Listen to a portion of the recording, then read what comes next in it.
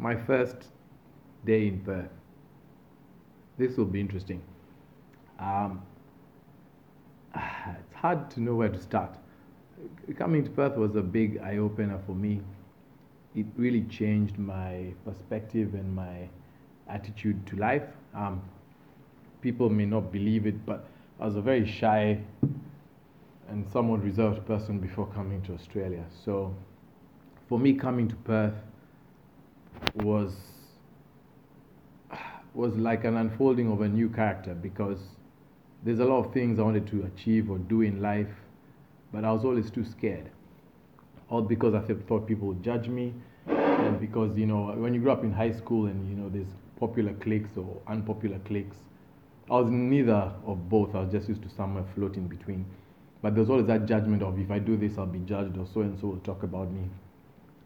But now that I was coming to Australia, where nobody knows who the hell I am, I had this chip on my shoulder that, I could do anything here and get away with it. And I don't mean crime, but just do silly things or take risks and not have that judgment of, oh, what the hell are you doing, and who do you think you are?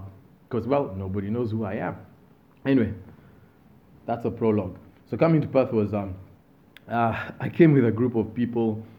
We're all Kenyan students who had registered with this agency that helped Kenyan students get into Australian universities. So we're about 10 or 12 in my group, and we all came to Perth at the same time on the same flight, stopping via Mauritius for 2 nights, which in itself was a recipe for disaster when you put, 10 or 12, 20-something year olds, or 21, 19 to 20-year-olds on the same flight and give them total freedom and, some money from their parents to survive the first couple of weeks. It pretty much was a party in Mauritius for 2 nights. I wouldn't go into that story, but all I can say is we ended up leaving a 4-wheel drive on the beach, stuck, and it had to be towed. And yeah, that's just how random things got. Anyway, so following night or following day, I land in Perth, and I'm like, let's see what this city has to offer. Perth was really small and quiet those days, but for me it was like, ooh, freedom, something different, something new. I've been overseas, but I'd never been overseas as an adult, really. So this was probably the first time to see a whole new world. So I landed in Perth. That was June of 2001, and meaning it was winter. And I just remember getting off the plane and I was like, whoa. Actually, no, I didn't actually feel the cold when I got off the plane because they had the bridge straight into the airport.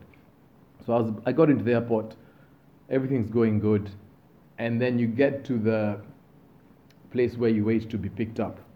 Now, a lot of other unis, Murdoch, I was going to Curtin, Murdoch, UWA, they had all these signs of, people, with their names scribbled on a board, and you knew, oh yes, these guys have come to pick me up. All good, let's go. And because I was part of this group, I also assumed I'd be picked up. So, like I said, we were about 12. No lie about this, but out of the 12, everyone got picked up except me and a friend of mine called Nelly. Either they were picked up by individuals or they had made arrangements with the university. We also assumed to be picked up by the university, but there was no sign with our name on it. And as the crowd grows smaller and smaller, it reached a point where it was just me and her in the airport terminal and the information desk. So we're like, no one's picking us up. This is messed up. So we decided we're just gonna have to fend for ourselves in a town where I know nobody, and the few people I came on the flight with have been, sorted out by relatives or friends or the university, but the agency, they still owe me for this. Aussie, Mahul, wherever you are, you owe me for this. Anyway, we were stranded. So I told Nelly, we're just going to have to take a taxi and find a hotel or a lodge where we can stay until we start our induction for uni the next day. So it was more of let's survive this first night in a foreign town. So I got to the information desk and he says the best thing you can do is catch the bus or a shuttle into the city. And once you get the city, you can find a lodge to stay. So we bought a shuttle ticket, go outside, and as those automatic doors open, that's when the winter hit me, and I was like, what the hell? Because until then, I hadn't actually felt any of the outside weather. So the doors open, and I was like, whoa. I mean, I know cold, because despite what people may think, Kenya has its winter, but not cold like this. So I just put on a little jumper and held tight, and walked to the shuttle with Nelly, both shivering, and then asked the shuttle guy, where can you take us where we can stay for cheap? We're just students and we haven't been picked up. We need a place to survive the night. And he said, oh, probably the backpackers, Northbridge backpackers. And to me, I didn't know what Northbridge was. And I hadn't really heard about backpackers. I'd heard of lodges and hostels, but the whole concept of backpacking was still quite foreign to me. So backpackers, I was like, okay, I'm guessing some sort of lodge or hostel, and it's in some place north of the bridge, basically from what he said. So anyway, we jumped on the shuttle, and he said, I'll drop you off at Northbridge, don't worry, I'll drop you at the backpackers. I think he just felt sorry for us. He knew we were lost. Poor international students as we were at that time. So we head off, and we're just, happy to at least have some sort of direction. And we head off, and as we get into, well, at first, just enjoying the city lights, and it's a new city. You're overseas at that age by yourself. You're like, this is all exciting. And we get into Northbridge. I believe it was a Friday night, or maybe a Sunday night. Probably a Sunday, because the next day was induction. And we get into Northbridge, and what amazed me was how much life was still going on. Because Sunday, well, back in 2001, Sunday in Nairobi, Kenya would be really quiet. Because, Sunday was church day and pretty much stay at home.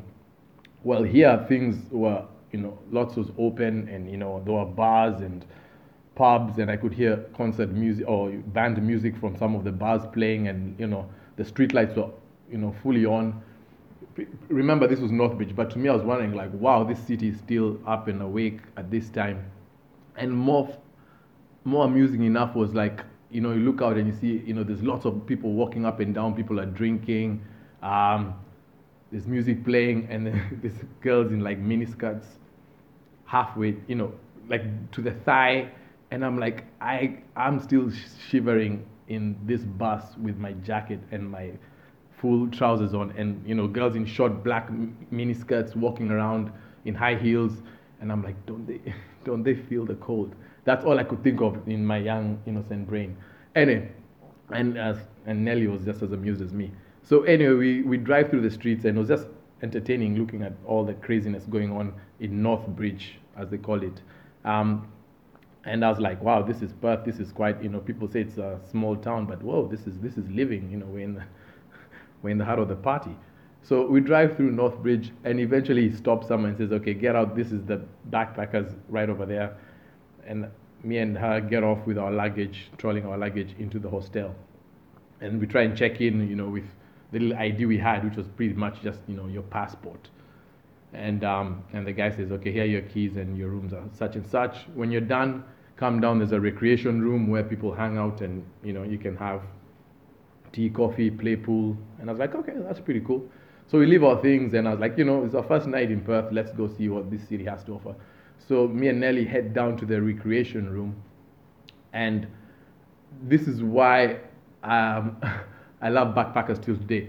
In that recreation room was all sorts of people, and for someone who had not been overseas that often, this was like a mesh or mosh pit of the United Nations, of young hipster people coming together.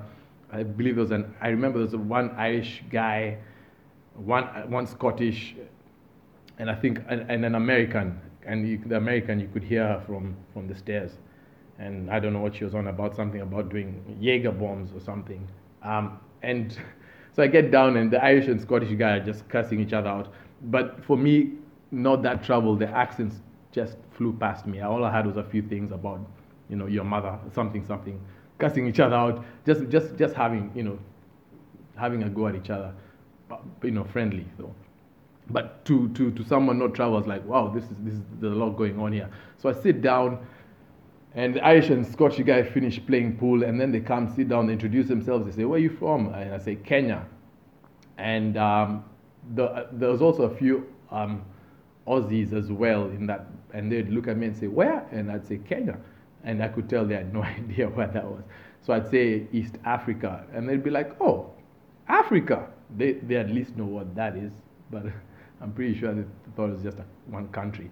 And I was like, "Yeah, yeah, East Africa, Africa, whatever." And they're like, "Yeah, come, welcome on, welcome aboard, we are having a few drinks, and yeah, if we're gonna head off to the church later." Now, that took me back because I had no idea what. When he said the church, I was like, it sounds silly, but in my head I was like, is there an evening service this late that happens with the church?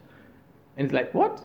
And I said, "You mean church?" I was like, no, it's a club. And I'm like, "Oh, wow, okay, that's okay, whatever goes. Yeah, I'll join you guys a bit later." Then he told me where the directions were, and I was like, "Okay, that's fine. Right now, I just wanted to calm down, have a beer, or rather have a drink, because at that time I actually didn't even drink. So I just had like a soda from the vending machine.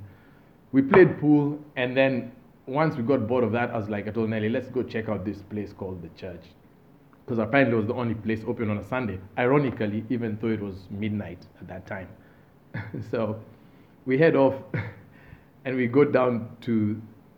We're given directions by the concierge of the backpackers, and so we walked down. It wasn't far, and I was like, "Oh, this is really convenient. We're just walking distance from the club." And I walk in, and the church, and remember, this is naive eyes. The church was a really dimly lit club, and all I remember is the bouncer, who I believe was a guy in full makeup, in full makeup and what seemed like a dress. And that struck me as odd. And at first I thought she was just a really masculine woman. But then I was like, I think that's a guy. But then again, it's not the time to ask questions. We showed our passports and we walked in. And I just put it to like, maybe it's a masculine woman and she has a beard problem, whatever. So we walk in and then we sit down. As we're walking to the bar, Nelly went to sit down at one of the lounge chairs, and I was like, "Cool, I'll get us drinks." And as I'm getting to the bar, I notice all the bartenders have no shirts on, and yeah, they're all half naked. And I'm like, "Wow, this is a real party type of bar." But anyway, do as the Romans do. So I remember ordering, I think like a Jackson Coke and a vodka Sprite for Nelly, and I grabbed the drinks, and then I head back to the booth where she was seated, and then I sit down, and we're so busy just people watching because there's so much to take in for your first night in Perth. And as my eyes get accustomed to the lighting, I start to look around, and then I see that I noticed this guy sitting down further from us, and he had this lady sitting on his lap, and they were kissing or making out. But then, as I looked closer at who I thought was a guy, I just, when things hit your mind slowly, I realized it's just actually another woman, but dressed as a guy, and full suit pants, and and waistcoat. And and he was playing the guy in the relationship. And now, keep in mind, I had not been used to single-sex relationships. At that time, in 2001, Kenya, it was quite a hidden thing. I'm not saying it didn't exist, but it was a very hidden thing. So to see it so plainly now, while my eyes got accustomed, and once I noticed, and I told Nelly, I think that's actually another woman sitting with a woman and making out. She's like, "Oh yeah, I guess so." And then now once we noticed that, we started to look around, and then I'm like, "Oh, the guy leaning and talking to the other guy in the corner of the bathroom are not just friends. They actually are getting quite close as well." And then I come to realize that pretty much 90% of the couples in that club were gay, either lesbian or gay. And and for some reason, because it hits you so in your face, we just like, okay, let's just finish our drink and head back to the hostel, because I was like, first night you've been sent here to study, you're meant to focus. You're in a overseas land where you know nobody. So we pretty much finished our drinks really quick and headed back to the hostel and like, yeah, I think that's good enough for Sunday night. Let's call it a day. So yeah, that was a quiet walk, but we're kind of laughing, but like, wow, this place is crazy. Keep in mind, this is the first club we've been to after landing in Perth at the age of 19, 20 years ago. So yeah, it was quite the eye opener. Anyway, we walked back, we crashed. Next day, a friend of mine called Kevin was kind enough to come pick us and drive us to uni, where we then took our, went to kind of book in with the uni and with our papers and register ourselves for induction. And fine enough, it was called the International Office at Curtin University. And at that point is why I bumped into someone who is now one of my longer term friends. And he also knew two other people who became really good friends with me. But that's another tangent of a story. Anyway, so we registered for uni, and then Kevin was kind enough to drive me around to try and look for housing initially, and he gave me all the advice and mentorship that you shouldn't stay at the uni because it's a rip-off. They charge you a lot. You get a really small room. Stay in a residential house.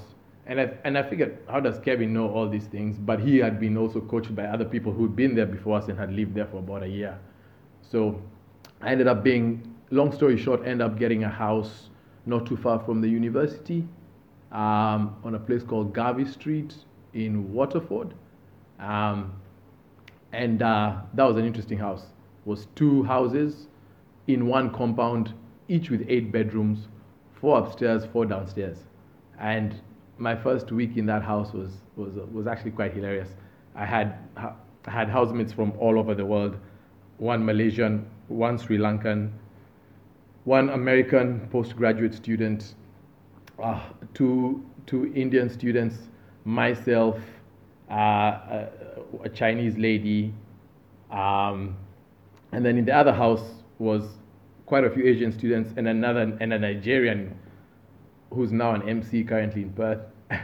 And anyway, remember we're 16 in a compound, and so it was real international student living.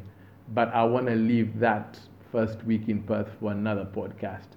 This was just the whole entrance to Perth that I'm trying to play for your imagination.